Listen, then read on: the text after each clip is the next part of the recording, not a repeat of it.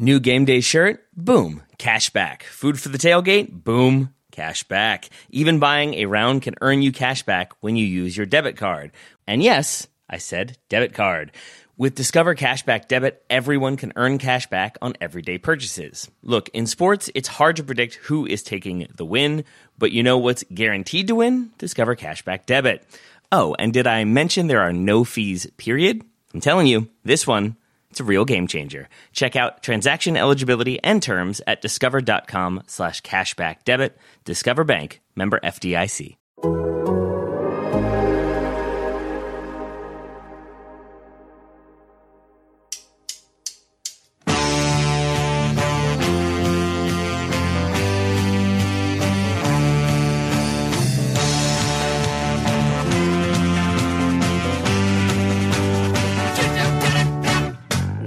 The Total Soccer Show and our latest batch of US soccer-themed listener questions. On today's show, we're looking at whether the USMNT coaching gig can attract a bigwig, whether Ralph Rangnick should do the trick, how the national team will shape up at the Gold Cup, and we explore the USMNT's chances of making the World Cup Final Four. My name's Ryan Bailey. That's right, the Brooklyn Basher is back, baby! Joining me today, a man who's delighted that Qatar are reportedly in talks to take an investment in Tottenham Hotspur. Taylor Rockwell, how are you? Good news, everybody. Oh, lovely news to start the day. I did have two different Tottenham supporters text me to ask, how should I feel about this? And I said, to each their own, but I would be bummed. Because I would be bummed, but I'm not bummed because Ryan Bailey is back. There we go. Back on track. Good to see you, Ryan. So it's a bittersweet day for you then, Tater. Yeah. I mean, I got no particular love for Tottenham one way or the other, but I think probably exciting that there will be money to be spent if you are a long-suffering Tottenham fan, similar to what we talked about with Newcastle. I'm guessing that there will be some joy there, but then there is the also ever-present question of who is actually in charge and why did they buy this club and what's the goal behind it. So I guess you can be of two minds if you are a Spurs supporter.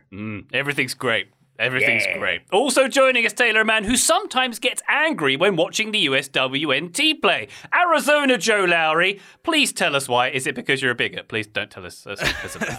Somebody didn't read the article and just read the tweet to the article, Ryan Bailey. No, I mean, I wrote this article for Backfield. Also, it's good to have you back, Ryan. And I'm glad that you listen to the episodes because that was like a reference that I don't think we shared with you. Ryan always comes back from a trip or from vacation or whatever, having listened up and done his homework and jumps right back into things. So I respect you for that, Ryan. No, I wrote this article about the U.S. women's team and about how much they just sort of play below their ceiling. And I wrote and analyzed all the reasons why. You can go read that on backheel.com. And it makes me angry because the team is so good and could be so much better. And I just don't think Vlatko is super good at his job. That's kind of my overarching takeaway right now. That makes me angry, Ryan. Well, I'm glad it's not because you hate women or anything. So I'm glad to hear that, Joe. Wow. And very much would enjoy checking out that article on backheel.com. Listeners should do the same thing. Rounding out Alpaca Man, who's a renegade maverick who takes the law into his own hands, our very own vigilante justice seeker, Graham Ruthven. Hello, Ryan Bailey. It's good to have you back. You have been anointed the Brooklyn Basher, so I believe now you are my security guard. You should be here any moment, I presume, to serve at my request. Yes. I'm not coming to Scotland anytime soon. No. Oh, not even to keep me safe. Disappointing. Who of the four of us do we want in a break-in scenario? If there had been a break-in in Brooklyn, who do we want wielding the bat? Taylor. Engaging the Taylor, intruder? yeah. Taylor. I've seen Taylor play fives. He'll just run after them for 2 hours. Graham, I haven't shared this with the group. When I returned, I went for the holidays back to the UK. When I returned to Rome this past weekend, we had a giant smashed window as well. It looked like there might have been a break-in attempt here. Maybe the same crew who cased your place as well. Is TSS being targeted? Joe, Taylor, watch out. Maybe so. But I informed a better our landlord. podcast would have had somebody knock on the door just then and really ratchet up the drama. Sadly, nothing.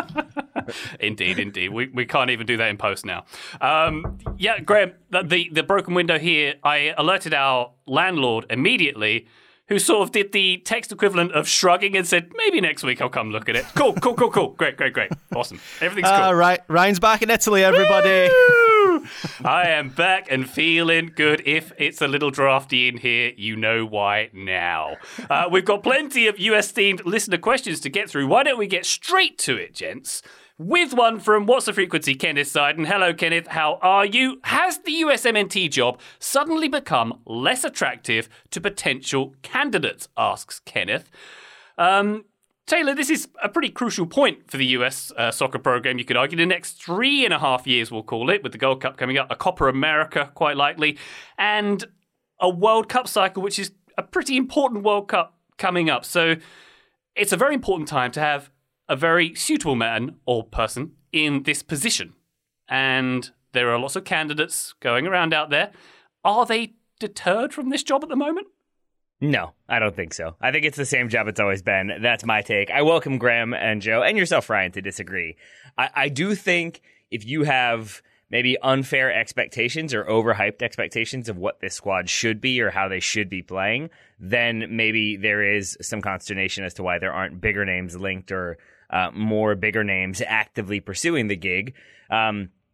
But I think it's kind of a known job at this point. You're not going to win the World Cup, but you're going to get a group of players or a pool of players that is talented and will work very hard and will be very good in CONCACAF. And you can sort of be that manager that maybe pushes them to that next level. But that feels more like a veteran job than a young upstart sort of job. I don't think it's the gig. If you're Zidane and you're choosing between, I mean, not that he has the France option, but let's say like if Italy offered him the gig, Brazil and the United States, one of those is not like the other two. And so I think in that way, do you mean Italy are qualifying? Is that what you mean? Exactly. That's right. The one I'm referring to. I think it's not going to be as massively appealing for a big name manager because you don't have that major continental competition. The Gold Cup is not the same as the Copa America or the Euros. And you're not going to be very likely to go deep in the World Cup. And so in that way, you don't have World Cup qualifying either. So I think it's not as desirable for big name candidates, but I think it's still desirable for the people for whom it would have been desirable a year or 2 or 3 or 4 ago. Joe, what do you think on the desirability index? Has the job increased on the index or decreased at the moment? Do you think it is viable for a big name, a Zidane, or even a Bielsa I've seen thrown around in the candidates list at the moment? I do think it's viable for a big name. So I don't know exactly the context of Kenneth's question here. The only thing I can think of is that maybe there's a tie-in with the recent news that broke about the Reina family and the Berhalter family and all of the drama that's gone down there. And in sort of what it reveals about U.S. soccer, right? And how maybe troublingly interconnected that stuff is. So in my mind, maybe that's the thing that Kenneth is referring to that makes this job a little bit less attractive. But I would wager that nothing that's happened would have a massive impact. I think it could have a slight impact, but I'm not sure it's going to have a big change on things. There's kind of 2 ways to look at this job, right? The first way is, man, this team has a ton of potential, and as a manager of it, I have the chance to be the face of the primary host of what will be the biggest World Cup ever. That is appealing. That should be an appealing offering to a soccer person. The other way to look at it, though, is that this is a middling national team with really a lack of high-profile competitive games until, a year and a half from now? The Copa America in 2024, if even that. And so you can look at it one of those 2 ways. In reality, I think both of those ways are accurate. Both of those views are accurate. The question is, which manager or managers will value the first point, the potential of the team, the chance to be the face of this whole operation? Which ones will value that over, you know what, this isn't a team that's likely to win the World Cup. This isn't a team that is going to be playing a ton of really meaningful games. I might be a little bit bored between now and 2026. I don't know who's going to weigh what in what ways, but Ryan, I do think there will be someone out there, a high-profile manager or 2, that is intrigued by this job. The challenge is timing. I don't think it's going to be soon. I don't think it's going to be before the end of the club season in Europe, certainly. It might even be longer than that. So my bet is that it's going to be Anthony Hudson, who is the one of Berhalter's assistant coaches, now is the interim head coach. I think he's going to be the manager until maybe the summer, maybe even past the summer. I mean, you've got the Gold Cup and the Nations League, which we'll talk about later, popping up in June, starting up in June, I believe. So I think he's going to be stewarding the team at least through the January and March windows and maybe even through June. And then we'll get somebody in who's from the outside. Yeah, I break this question down into 3 separate parts. So, Joe, I also took the reference or the context from Kenneth's question in relation to the Berhalter Reina story, which has been a whole mess after the World Cup. I think there are certainly some lessons to be learned after that whole episode, or rather when that whole episode is over, because it clearly still got some distance to run. I think the lesson is that American soccer in general needs to become a little less intertwined with itself. We talked about this last week.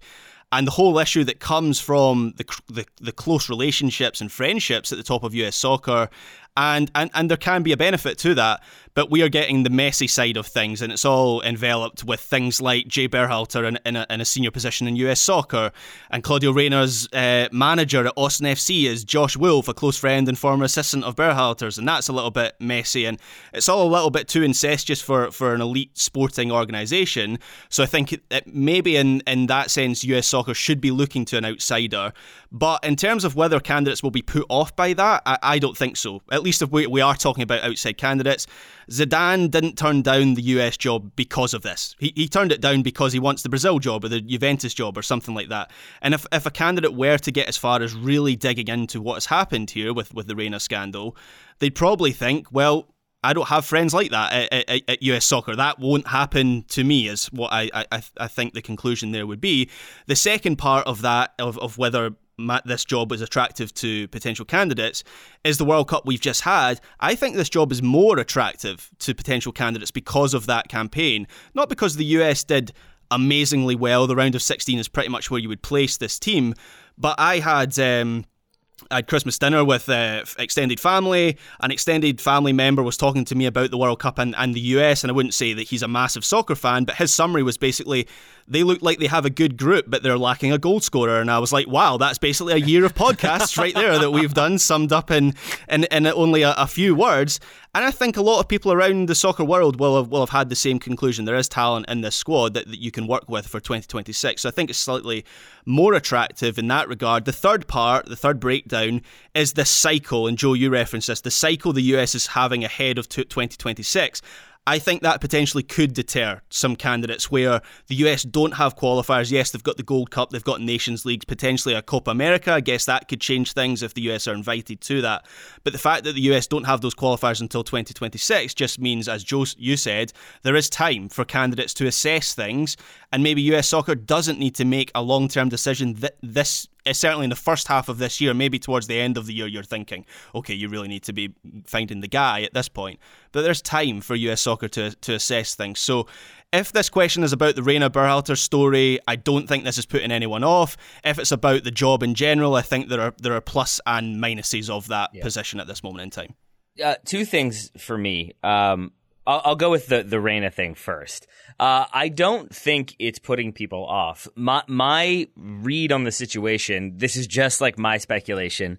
I think they were probably going to renew Greg Berhalter. That's like what my gut tells me. And then I think the allegations against him are made known to Ernie Stewart while the World Cup is still going on. So then we have this investigation start. And the vibe I got from that press conference was, we want to talk about the coaching search, but we can't tell you anything about the coaching search because the investigation is ongoing and we have to see how that plays out.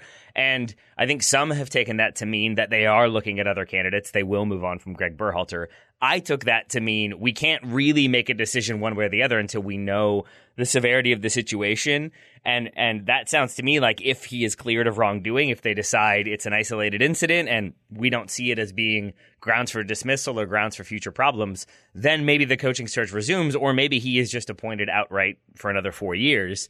But I think that has thrown a wrench into things a little bit. And so we're not getting as many names linked to the job because right now I think it's just kind of on hiatus until things are sorted out with Berhalter and the Reina situation there. So I do think that has maybe factored into it a little bit. So if you're wondering why we haven't heard as many names linked or why there isn't the interview process underway, I'm guessing that's a big part of it too. Graham, the question I had, the second thing I wanted to talk about, like, I hear you on the incestuous thing, which is a weird thing to write down on my notes of when is it too incestuous? ? That's an odd one. But that's a thing I've heard a lot, that U.S. soccer is incestuous, insidious. You've got the Berhalters. You've got the good old boy club of people who've all played together. I did enjoy the confirmation that the early 90s U.S. teams to the early 2000s teams are clearly the drama heads. They're the ones who love that drama. But also in my mind, it is pretty common in club soccer too that you have former players become coaches, former players become sporting directors, become technical directors. And so in some ways, I feel like that's just normal. You tend to get that. And if anything, I feel like that's celebrated of, oh, the club is bringing back Edwin van der Sar, or they're bringing back Darren Fletcher or Eric Abidal. Like you have these figures that are steeped in the club's traditions that then become like guiding directors for the future of the club. And so it can be a positive, but then that's where I ask you, like, do you have an idea of when it becomes too incestuous, when it becomes too much of a negative? I don't really have a succinct answer to that. I guess it's just making a gut decision on balance. You're right. I'm not. It's very common across soccer, international and club soccer, for former players to be in senior roles. I'm not necessarily saying that US soccer shouldn't have former players and people who have those close relationships. I did say there is a benefit. There's an upside to having those relationships and having those people in senior roles. But it's just it's just down to balance, and it feels like US soccer is kind of run by all the same people in a sense. You know, this person is a brother of this person, and this person is a close friend. And oh, by the way, their two wives know each other from as teenagers and play in the same team. And as I say, there is a benefit to that. It's just a sense and something that I have gauged, and I don't think I'm alone in this, that it's the same kind of group of people at the top of US soccer, and maybe bringing some insiders in would help. So Graham, to get outsiders, to get back to Kenneth's question about whether the job is less attractive now, do you see the incestuousness as an institutional problem with US soccer? Because when I was looking at this, I saw this whole soap opera, if this is what Kenneth's referring to, as a disagreement between friends, essentially, but not an institutional issue with US soccer itself. So do you see it as something a bit more like this, a greater change needs to happen? Well, Claudio Reyna is a GM of a MLS franchise, so I think that gives it a slightly different dynamic than just close friends. There is surely a professional responsibility there that Claudio Reyna has as a senior figure in US soccer. He's had roles at other MLS franchises as well. Even just in terms of him being a former US national team player, and not just a player, a legend. I think he has some responsibility there in his status.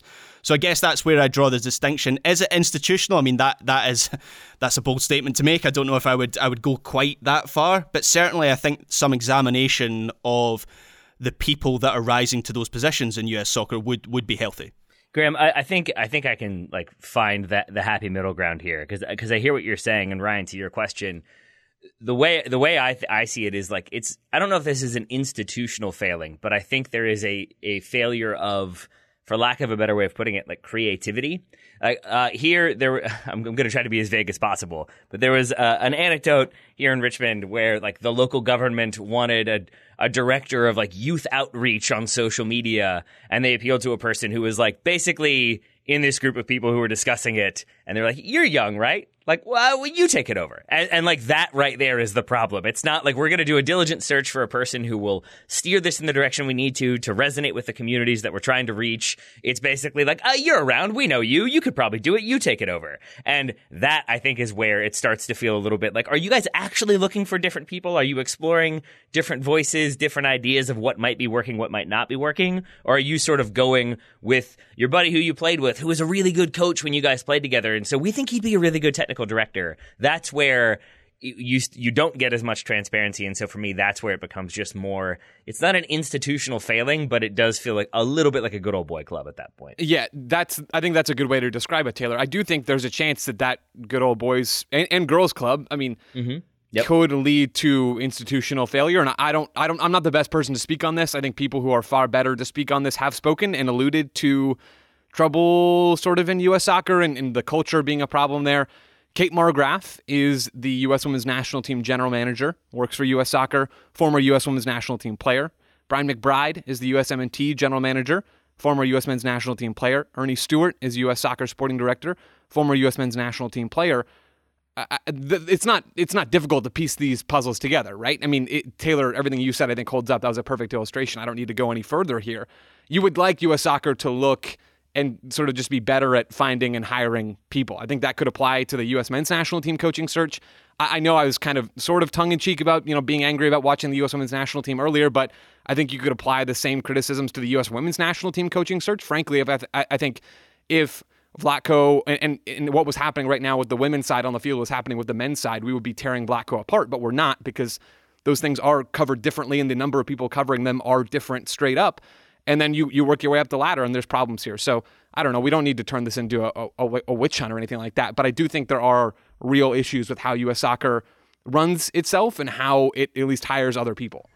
What I heard from all of that is that Joe wants to see if Brian McBride floats. And if Brian McBride floats, then we have to ask questions about his status as a witch. Or if he weighs the same as a duck, yes. Oh boy. I was hearing that Joe wants to hire some boring administrators from other sectors. Do you want like the Petco CEO to come in and be sporting director or something, Joe? Tim Apple. I mean, hey, Tim Apple. US Soccer. If they can do that job, they can do the job. All right, Kenny, thank you very much. A very interesting question there. Let's take a break. When we come back, there's more. New game day shirt? Boom. Cash back. Food for the tailgate? Boom. Cash back. Even buying a round can earn you cash back when you use your debit card. And yes, I said debit card. With Discover Cashback Debit, everyone can earn cash back on everyday purchases. Look, in sports, it's hard to predict who is taking the win, but you know what's guaranteed to win? Discover Cashback Debit. Oh, and did I mention there are no fees, period? I'm telling you, this one, it's a real game changer. Check out transaction eligibility and terms at discover.com/cashbackdebit. Discover Bank, member FDIC. And now, two pigeons bemoaning the fact you can stream DirecTV satellite-free. You see this? A family watching baseball on DirecTV with no satellite dish in sight. Let's heckle them. You call that changing the channel? Choke up on the remote, buddy. I hope getting all these games on DirecTV makes up for your mother not pre-chewing your sunflower seeds. DirecTV has the most MLB games. Call 1-800-DirecTV. Claim based on total games carried on sports networks. Sports availability varies by zip code and requires choice package. Terms and restrictions apply. Total Soccer Show, welcome back. As we record, listener, Taylor Rockwell is in the TSS studio. He has a lovely scarf behind him that says King Peach. Taylor, is that to do with Atlanta or Georgia, or was that your nickname when you were doing the Magic Mike stage show? I mean, a little bit of column A, a little bit of column B, my friend. Nice. Very nice. That's still his nickname. Well, and you haven't answered the question either. That is Atlanta United. That was a gift from Atlanta United supporters when we were down there for All-Star. It is lovely indeed, as is your. Let's move on. Thomas Buck has asked, what will happen first? France winning another championship title or the USMNT reaching the semi-finals, presumably of the World Cup there from Thomas Buck. Joe, what do you make of this one? I think it's a very interesting question. Reaching the semis on home turf isn't completely out of this world. South Korea did it, after all, in 2002. Many others have done it as well. Yeah, many teams have reached the semifinals. That's true. But about I mean, four times statistically as many speaking, as four do it every single time. Yeah, I was going to say, I think there's something to that. Greg Berhalter said as much. So he had I think it was a Harvard business conference on the Thursday of last week. His weekly symposium. He loves them. After everything went down, and he did it. He followed through, which I do respect. And he talked about, I'd like to be back with this team. The goal should be reaching the semifinals on home turf. So that said, France, by like a mile. I think this might be the easiest question we've had in a long, long time. I think the answer is France winning a championship will happen before the U.S. reaches the semifinals of a World Cup. So I want to caveat all this by saying predicting World Cup winners or even semifinalists, I think is a crapshoot. I think it's really hard to do, especially if the World Cup format's going to be different. It gets even harder because you lose a group stage game and you get a round of 32 knockout game, and it just gets absurd at that point. We're going to see upsets. We're going to see chaos. So I'm not saying a U.S. run to the semis is out of the question, but I think it is far more likely that France go all the way and win it than it is for the U.S. to break into the established group of favorites. I mean, think about it this way. Only 6 different countries have won the Men's World Cup every time since 1966. That's a long time. Then you go back to 1950, and there's a 7th country, and you go back to the beginning, and 8. Only 8 countries have ever won the World Cup. France is one of those 8. They are in the group of favorites. They are in the established group that is a favorite every single time. The U.S. have the potential to get there, but for me, it's just so far from guaranteed, whereas France doing well in a World Cup and maybe at least being in contention to make that run, that is not guaranteed either, but is way closer to being guaranteed. It if I'm playing the odds and the percentages, I have to go with France winning another World Cup before the US making the semi-finals. France have made the last 2 World Cup finals. They have arguably the deepest squad in international soccer. Kylian Mbappe is still going to be a thing 4 years from now. Everything is in place for them to win another World Cup, while with the US, we have to project a lot more progress from them to make the semi-finals, at least if we're talking about the 2026 World Cup. A lot has to happen in a relatively short space of time. Having said that, I'm not forgetting my long-term VSP that we did a few weeks ago for the 26 World Cup, which was that a CONCACAF team will make the semi-finals. I don't really have much logic or evidence behind that. It's just kind of a gut thing. So I do have a head versus gut situation, because I could feasibly see the US making the semi-finals in 2026.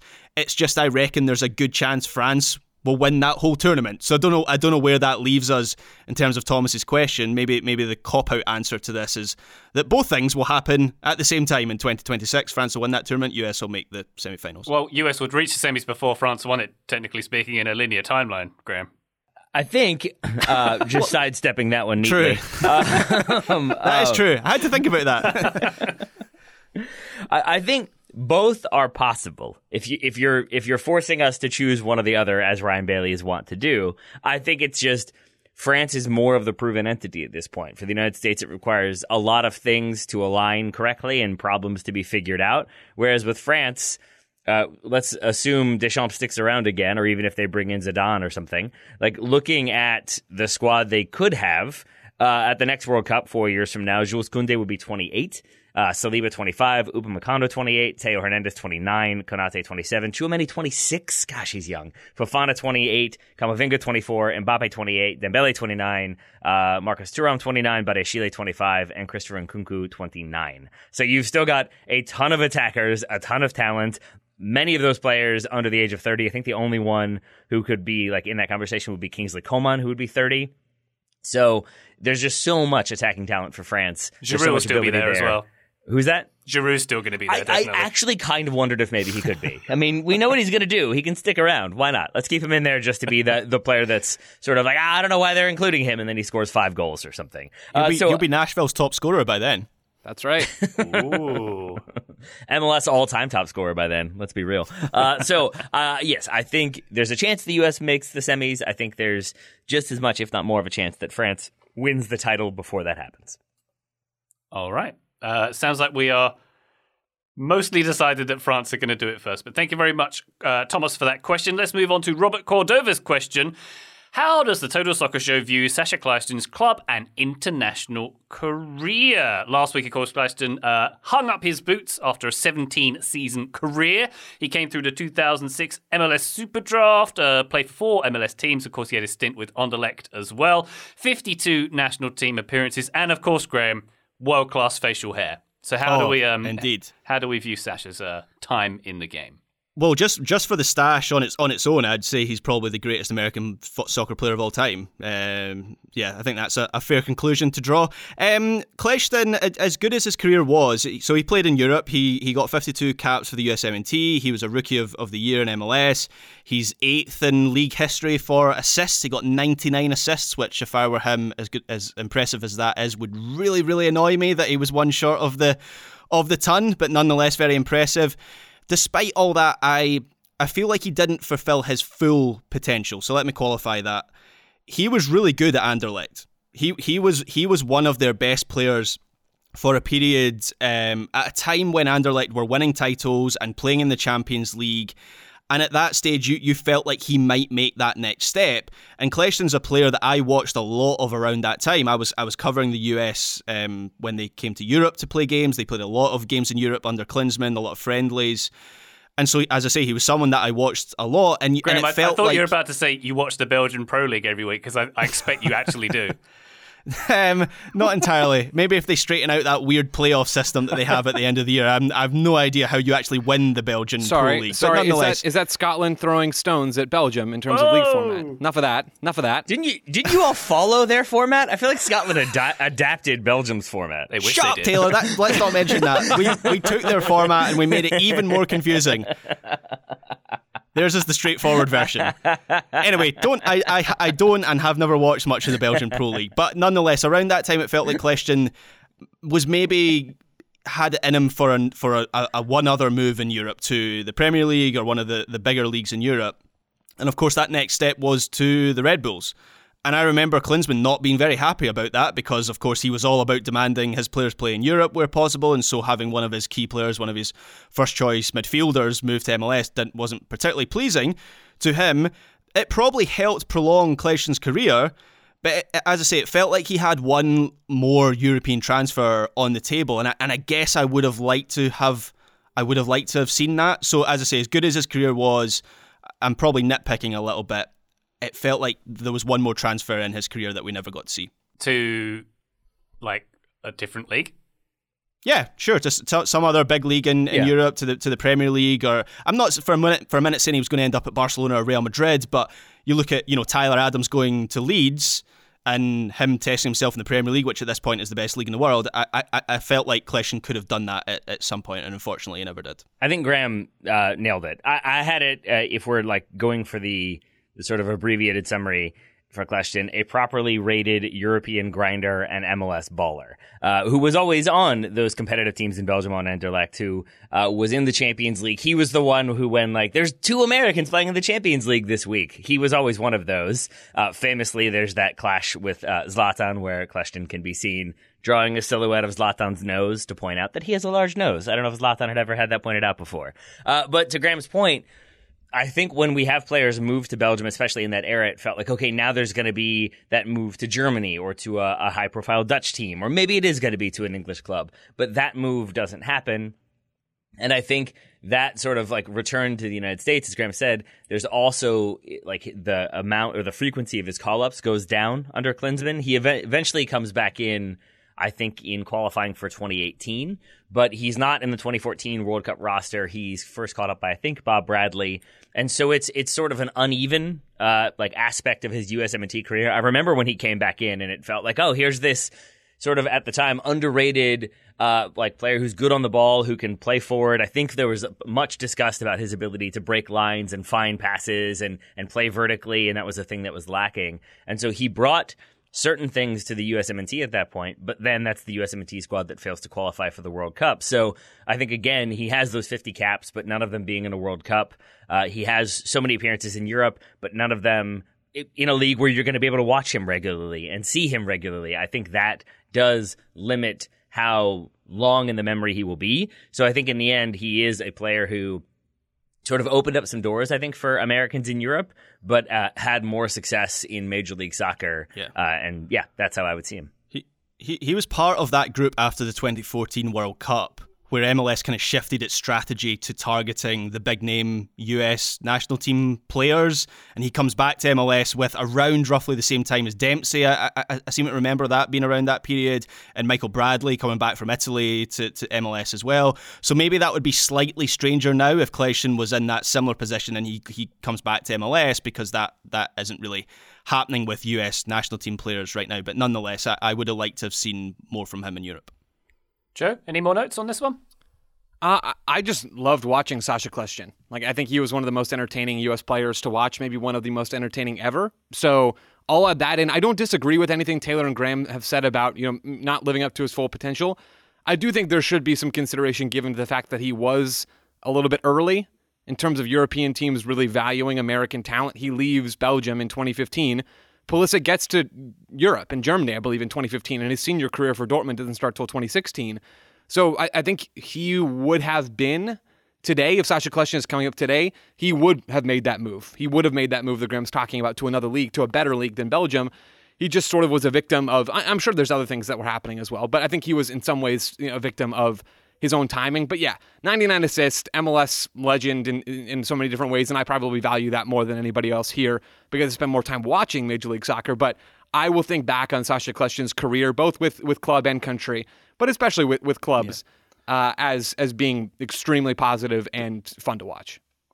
Does anyone else get the sense he might make a good coach? Because I do with Kljestan. Coach or even broadcaster. He did some social media, Fox is doing a Twitter show during the World Cup, and he was on those shows and from what I saw, did do a good job, and that show was a lot more fun than the rest of their coverage that they did, and sort of loose. So I don't know. I think he's definitely got a future in the game if he wants it. Yeah, I mean he's a nice guy by all accounts. I spoke to him a number of times, as I say, when I used to cover that team, and he'd always say hello, and he'd have time for you, and he'd always give you an interesting quote. So Joe, I could definitely see a broadcast career for him at some point in the future. Very nice indeed. Thank you very much, Robert, for that question. By the way, as is my wont to drop names, I went to the supermarket last night by my house, and speaking of facial-haired attacking midfielders, Mattia Zaccagni of Lazio was in the supermarket. It was quite funny. He was trying to do his shopping, and every sort of 5 yards or so, someone would stop him with a kid and have his photo taken with him. It was very obliging. It was very sweet to see. Did you ask for a picture? I did. Yes. And then I asked him why he broke my window while I was away. Did he have the Lazio Falcon with him, just helping him with the shopping? I think, yeah, because it's like, if you had like a school like gerbil where you got to take it home every weekend, a different kid, they do the same with the Eagle at Lazio. So I don't know if it was his weekend this weekend, but sure. Yeah, he had the claw marks on his shoulder. Yeah. That's the telltale sign. Okay, let's move on to a question from Tom Carpenter, because Taylor's looking distinctly unamused with this riff. Taylor didn't know who you were talking about, and I will tell you that Google, when I tried to type the name you said, told me that wasn't a thing. So now I know who it is, but I would encourage people to, based on what Ryan said, try to type that name if you don't know who they are, and see just how wrong you were when you tried to type it in. Mattia Zaccagni, I don't know if I'm pronouncing it correctly, if I'm honest. I heard it as Zarkani, which is where I got confused. That's where I went down a rabbit hole. Yeah. Zaccagni, I have no idea. I think you got it right. Pay more attention to how Italian things are said, I suppose, is the lesson here, Taylor. Yeah. Anywho, Todd Carpenter says there's talk about trying to get Jesse Marsch out from Leeds for the USMNT. People are talking. Lots of people are saying it's around the water cooler at this moment, Tay. But would Ralph Rangnick be an option if we wanted to go that style if Mr. Marsch doesn't work out? Taylor, what do you think about this one? Obviously, Double R, as I'm now calling him, is Austria coach at the moment. Terrific spell with Man United preceding that. What are your thoughts? Honestly, removing the Manchester United aspect of things, because I still don't know what to make of that. My answer is I don't think so. I think he's a very good manager, and I think will be good for Austria. I think he will be good for a lot of teams. I think there are two things that when you add them together, I'm not sure they would work. Number one, I think he is pretty set in what he wants and how he wants things to go. And that is not a criticism because it has worked for him. He's been very successful. But I don't think he has shown himself willing to be flexible based on what he has at his disposal. A good quote I saw, Rangnick's search for control, even in chaos, is reflected in his character. The qualified teacher is meticulous, but also steadfast in his approach. It is always clear that he is the man in charge. In some ways, that is exactly what you want as a coach, be it at club or national team level. But I think a thing we have talked about many, many times with Greg Berhalter and national team coaches before him in the U.S. is flexibility and the ability to make the most with what you have.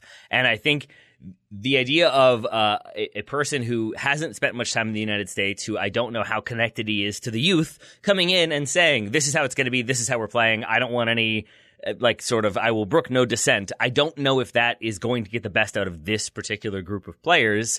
I mean, we have a very high-profile example of a player being told you're not going to play very much and how that played out. So I think in that way, it's basically, I think it's a cultural contrast combined with a philosophical contrast that could spell problems. I think if we had a more established group of players who were more about yep, whatever the coach says, we're going to play that way, that's how it's going to work. But I just don't think that's been the U.S.'s ideology for a long time. I think the U.S. has been about a camp of players who like each other, who like playing together, and oftentimes coaches who I think give some control to those players. And then you could argue sometimes it's too much control to the players. But I think there is more of a back and forth. There is more of a flexible relationship there and has been for the U.S. That's at least my takeaway. I look forward to Graham and Joe completely disagreeing.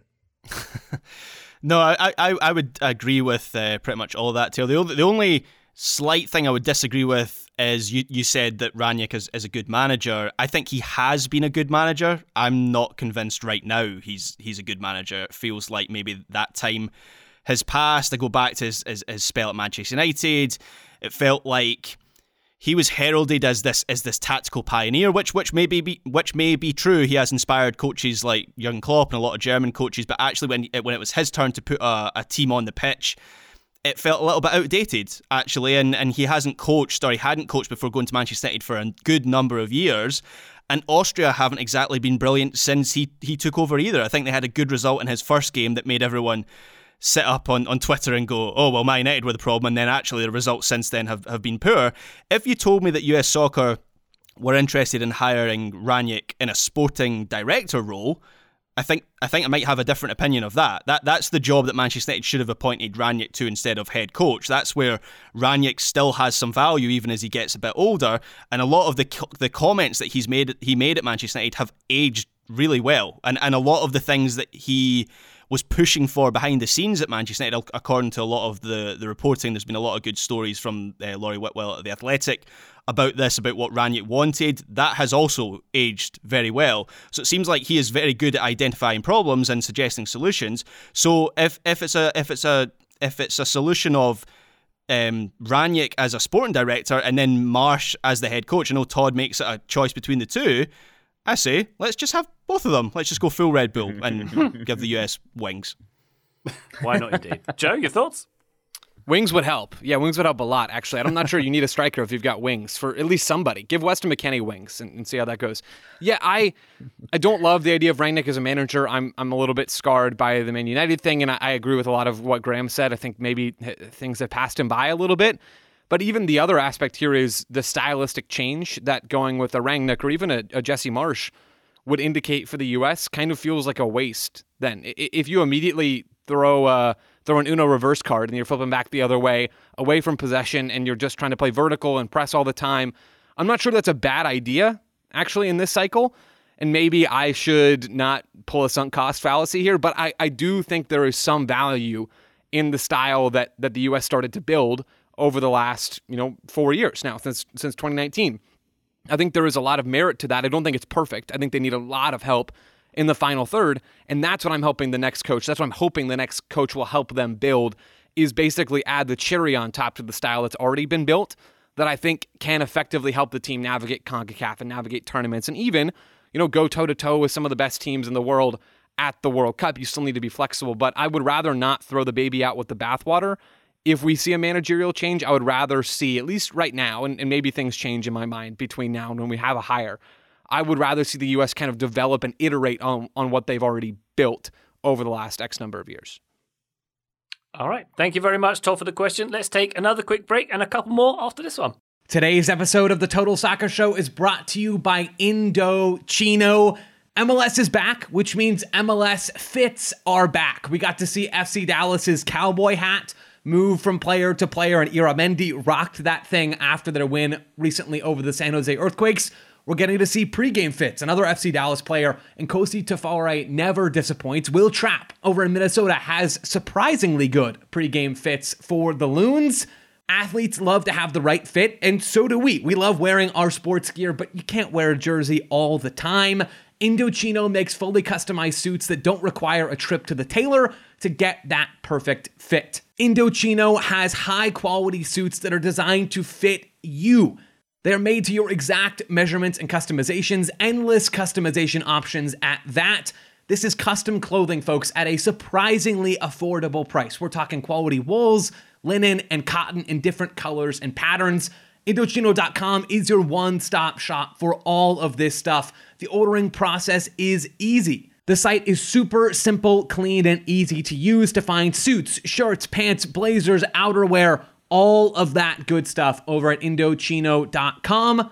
If you want to level up your game with Indochino, go to Indochino.com and use code ATHLETIC to get 10% off any purchase of $399 or more. That's 10% off at Indochino.com with code ATHLETIC. That's Indochino.com with code ATHLETIC.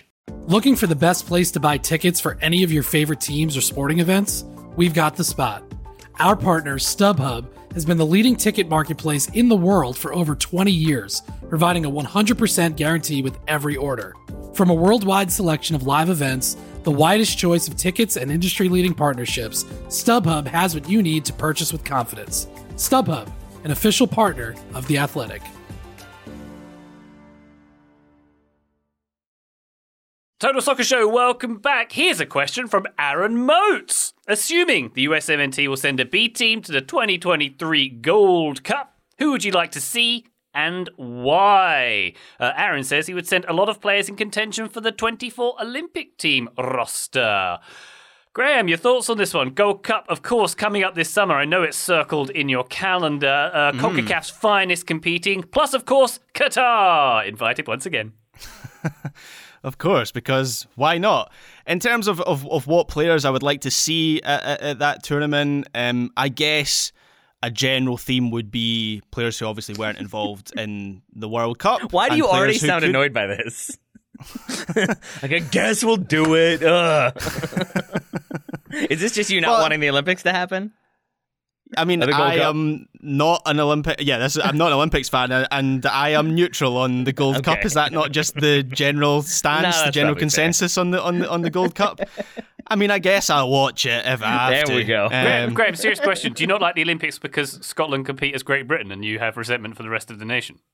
Yes, that is the reason. No, it's not the only reason. It's just like school sports day, isn't it? I mean, I don't want to minimise the athletic achievement of people who are much better than me, but in the same way that soccer is just the playground every lunchtime at my school. Yeah.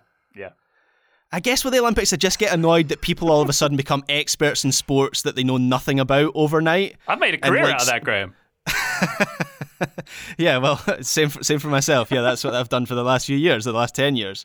Is do that. Bad technique on the hurdles there. Gotta be better. I mean, if you're clearing by that much, like, it's just too much. I mean, exactly. You're joking, but that people do start to talk like that about sports that they watch once every 4 years. So that's a big part of the reason I'm not a massive fan of the Olympics. As I say, neutral on the Gold Cup. So some players that I would like to see at that tournament. Malik Tillman, there is a player in there. There are moments of brilliance from him every so often. I have questions about his intensity or his lack thereof, particularly in matches where he doesn't see a lot of the ball, and I don't think his Champions League performances were up to much this season. But the US will be the dominant side in plenty Gold Cup matches, or you would hope so. So I guess that tournament could suit him well. I'll give you a couple other names before I pass the mic. Jack McGlynn. I think if the US is going to improve that midfield unit before 2026, it feels like he's a good candidate to make that happen. He's got good work rate. His passing game is tidy, so I could see him working well in the US team. And then Daryl Dike, I would like to see him back. I know, has he played since the last Gold Cup, which was a big storyline for that tournament, him coming into that team. There was a lot of excitement and hype around him. Injuries have been a problem for him really since that tournament. He's not played a great deal for the US, but he is playing for West Brom right now and doing relatively well. So I guess let's give him a chance to make up for some lost time. Joe, your thoughts on the players who should be in contention for the Gold Cup?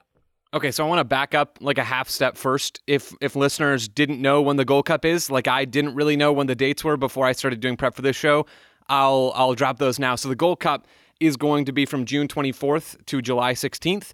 The Nations League, the CONCACAF Nations League semifinal and final, which the U.S. has not qualified for yet, I believe, but almost certainly will after the March window. Those games are going to be sometime probably in early June. So this is the premise of the question here from Aaron, is that there's two tournaments. It's unlikely, although not impossible. Mexico did it last time around 2 summers ago. I don't remember when that was. But they sent their A-team to both tournaments. The U.S. last time around, the last time we had these two competitions, Berhalter sent an A-team to the Nations League and like a B-ish team to the Gold Cup. So I do think that's likely to happen again. So I've got most of the top guys going to the Nations League, the European players. That way there's fewer games for them after a long season, and you get to look at more players over an extended period in the Gold Cup. So that's just the background foundation stuff. Some other players that I would like to see. Graham, I love the Malik Tillman shout. He's on my list. I love the Daryl Dike shout. He's on my list. McGlynn's not, because the U20 World Cup finishes just a couple of weeks before the Gold Cup, and I think he's going to be there. Maybe he'll be at both, but I'm not sure about that. So I've got some other midfielders. Eric Williamson, I want to see. I'd like to see him start a bunch of games. Keaton Parks, kind of the same deal. Aiden Morris at the number 6. Taylor Booth, just anywhere in midfield. He's doing well in the Eredivisie right now. I would love to see all of those guys. I'd love to see Austin Trusty and Miles Robinson as the starting center backs for this team. Robinson should be healthy by then. I think we should see him in MLS even before that tournament. Had dealt with an Achilles injury that took him out of the World Cup. I'd like to see him playing, and that's why I'd send him to the Gold Cup rather than the Nations League. And then Austin Trusty has been doing well in the championship. I want to see him. And then Gaga Slonina. I would love to see him start as the goalkeeper in this tournament. Maybe that's not the right thing to do, but I'm not sure how much he'll have been playing for Chelsea. I'm not sure he's going to get many looks at all this season. Maybe he gets a loan later in January and will have been playing and will have been playing well. I would like to see Slonina in this team. I have a bunch of other picks, but Taylor, I want to hear some of yours.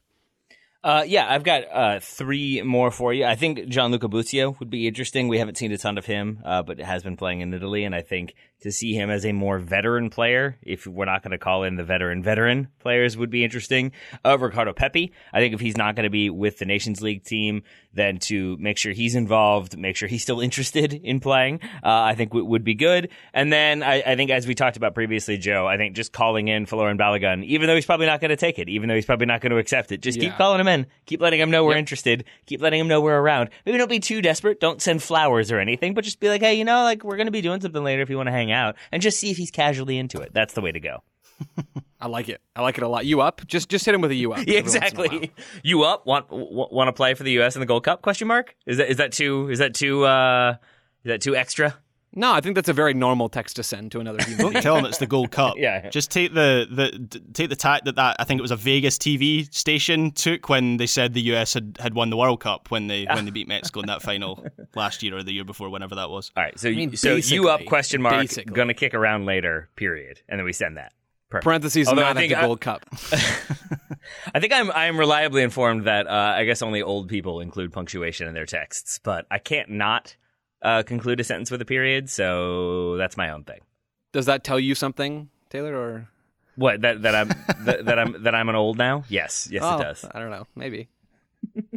Look at the one young person coming at us, Taylor. I'm grouping myself with you here. Hey, I'm barely in my 30s. Am I not young? What am I? You're in your 30s. Like us two. Different end of it, but hey.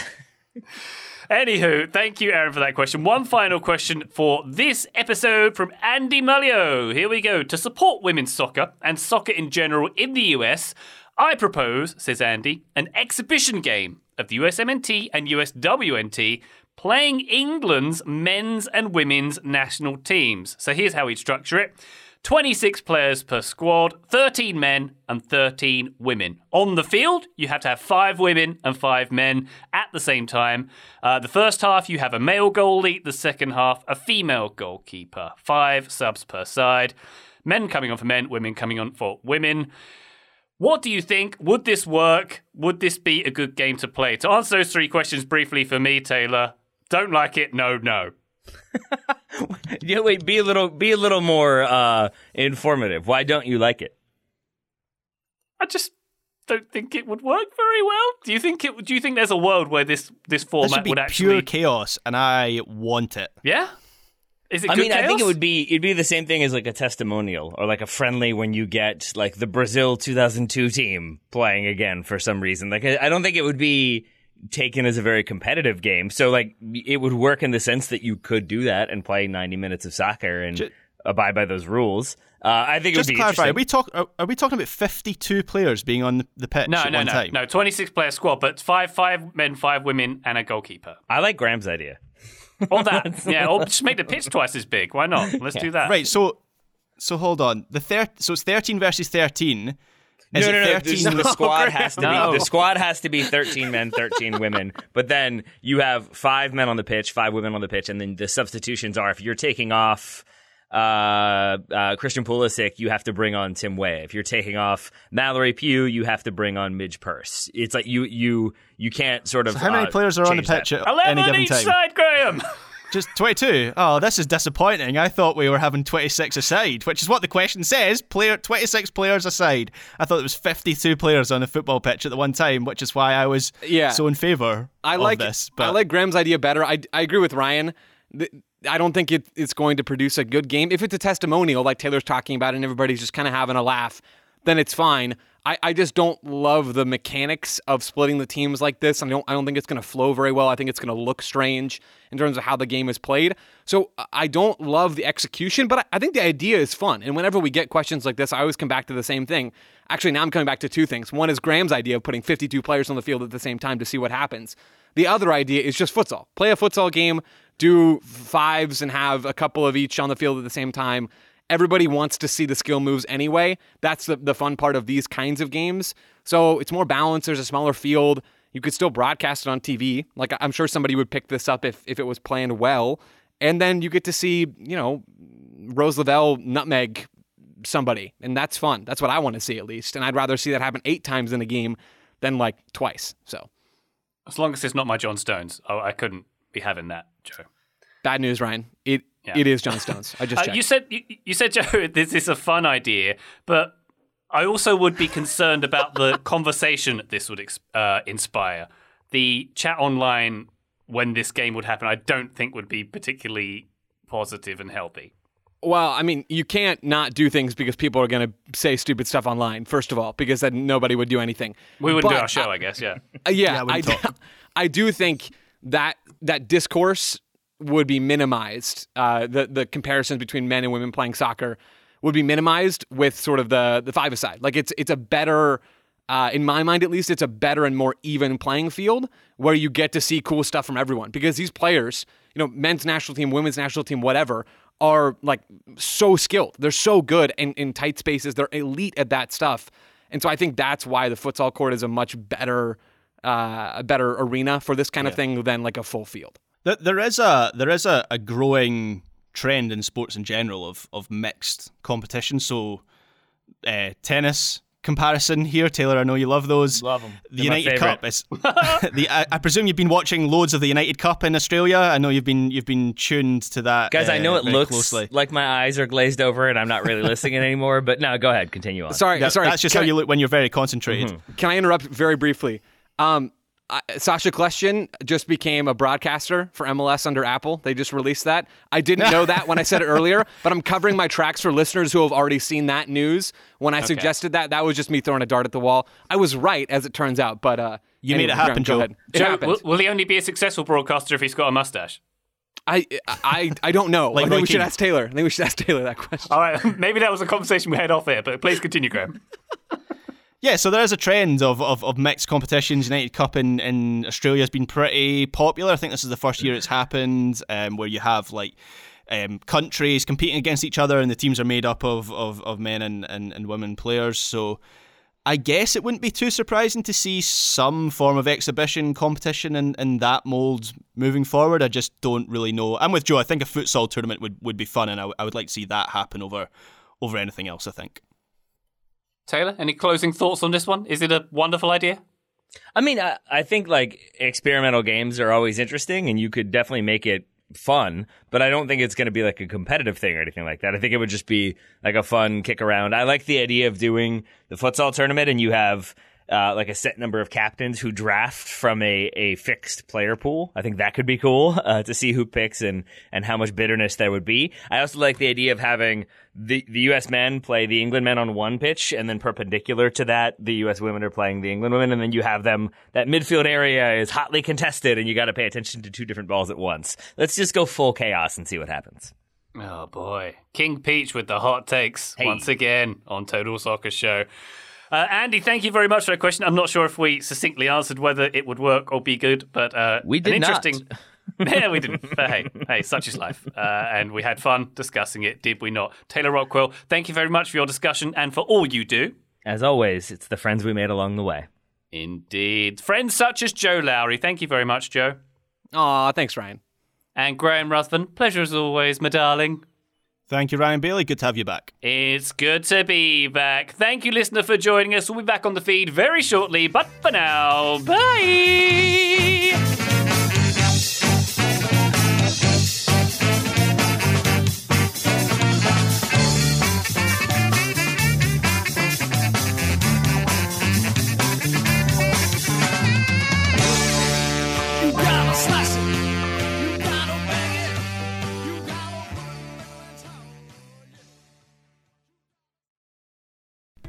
As you've probably heard by now, we've teamed up with BetMGM this season. We'll be using BetMGM lines to make all of our picks, and we'll have special offers for our listeners each week. If you haven't signed up for BetMGM yet, use bonus code The Athletic, and you'll get a 1-year subscription to The Athletic, plus up to a $1,500 first bet offer on your first wager with BetMGM. Here's how it works.